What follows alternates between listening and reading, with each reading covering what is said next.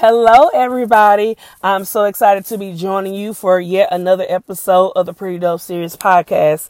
I have some things I want to share with you, and I hope that I can convey this message in such a way that it refreshes your life, that it adds value and adds more faith to your faith. And so I'm coming from Acts chapter 3.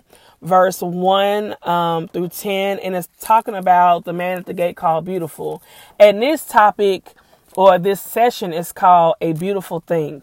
And so it reads, one day at 3:00 in the afternoon, Peter and John were on their way into the temple for prayer meeting. At the same time, there was a man crippled from birth being carried up. Every day he was set down at the temple gate, the one named Beautiful, to beg from those going into the temple.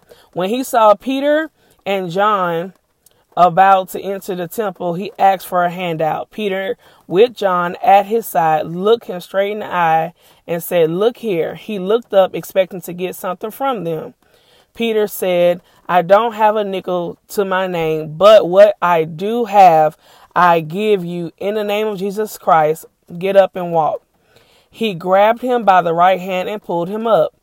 In an instant, his feet and ankles became firm. He jumped to his feet and walked. The man went into the temple with them, walking back and forth, dancing and praising God. Everybody there saw him walking around and praising God. They recognized him as the one who sat begging at the temple gate, Beautiful, and rubbed their eyes, astonished, scarcely believing what they were seeing. And I have to kind of stop and say a little bit about how they recognized him, that even after he got healed, even though he was joyous, even though he had a new found meaning of life, and he was just, I'm amazed and excited and all of that, they could only identify him as what they encountered him as, which was the man that was at the gate begging. And I always wondered, why was the gate called Beautiful? What about it was beautiful? What significance did it have for them to, name that gate called Beautiful? And literally, it was like, I don't have, what you want, but I have what you need, is what they were talking about with the man at the gate called Beautiful. And sometimes, and I tell a lot of people that sometimes it's just a small thing that keeps us from the bigger picture. Sometimes it's the past. Sometimes it's what we haven't healed from. It's sometimes what we failed at, what somebody didn't do, what somebody said. It can be the smallest thing that keeps us from that next place, from your healing, from you getting up and walking, from you progressing, from you actually getting to what God has promised you to have.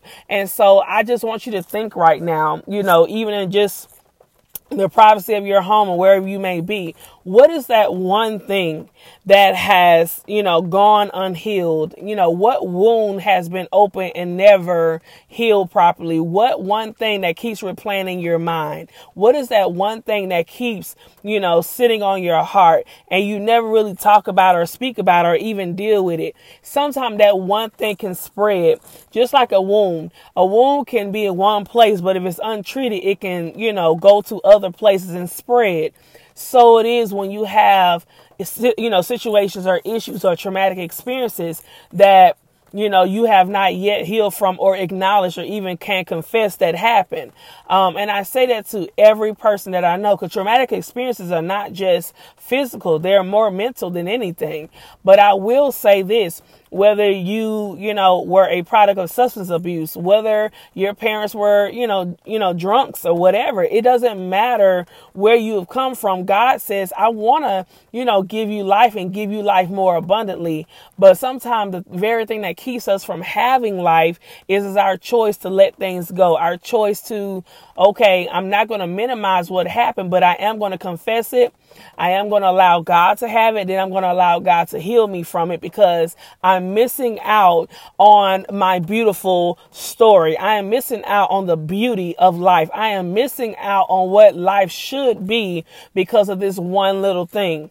And it says, I don't have much to give you. Sometimes when you're dealing with people, you don't have, everything, a whole remedy for everything that they're going through. But what I do have is the healer. What I do have is the restorer. What I do have inside of me, the Spirit of God in me that is willing to do what I cannot do in the physical.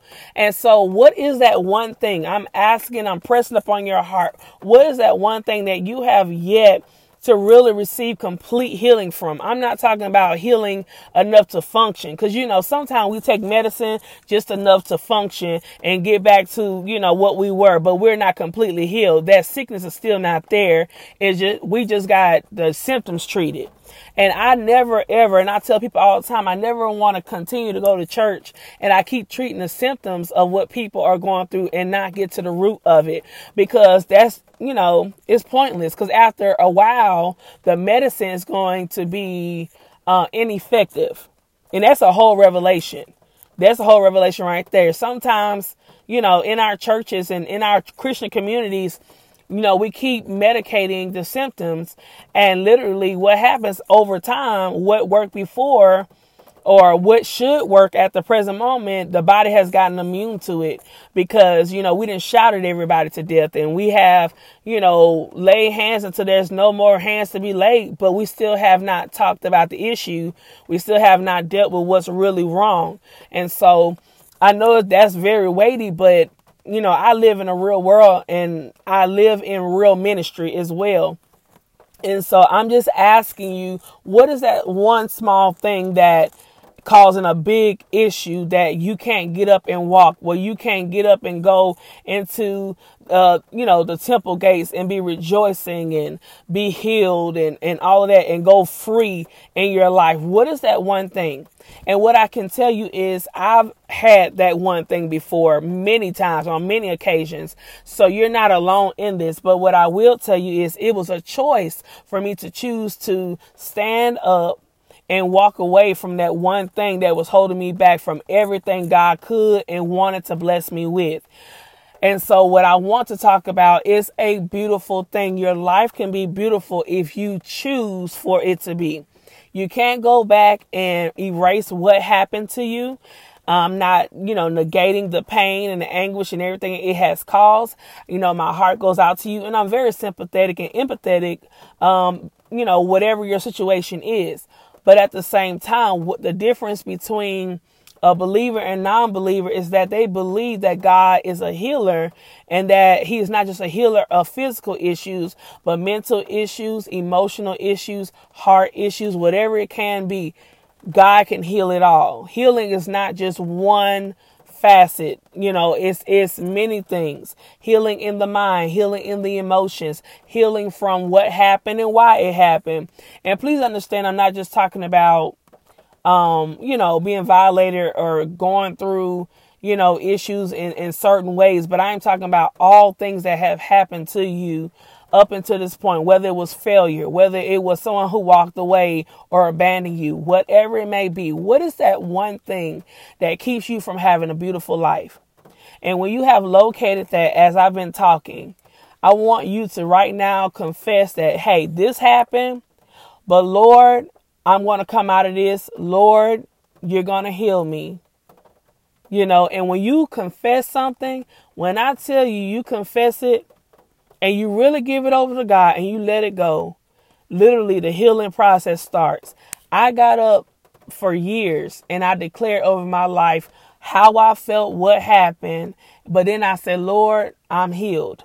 And because I confessed it, now to this day, I can talk about everything that's ever happened to me, and I can literally minister to other people without being affected, without crying, without losing my mind about it. But literally, I am healed from the inside out. And that's a work of God. That's God that did that. Not me, not the self-help books, but God. And so I'm just asking you, and if you'll be so kind to get that one little thing and confess what it is, what is done to you, but also at the end of that phrase, say, I am healed. And if you can do that for the next 10 days, for the next month or 21 days, you will see a tremendous impact in your life. So I love y'all. I appreciate y'all for your time. But I really desire, and I know God wants you to have a beautiful life and not continue to sit at the gate called beautiful and beg for something that's already yours. Love y'all.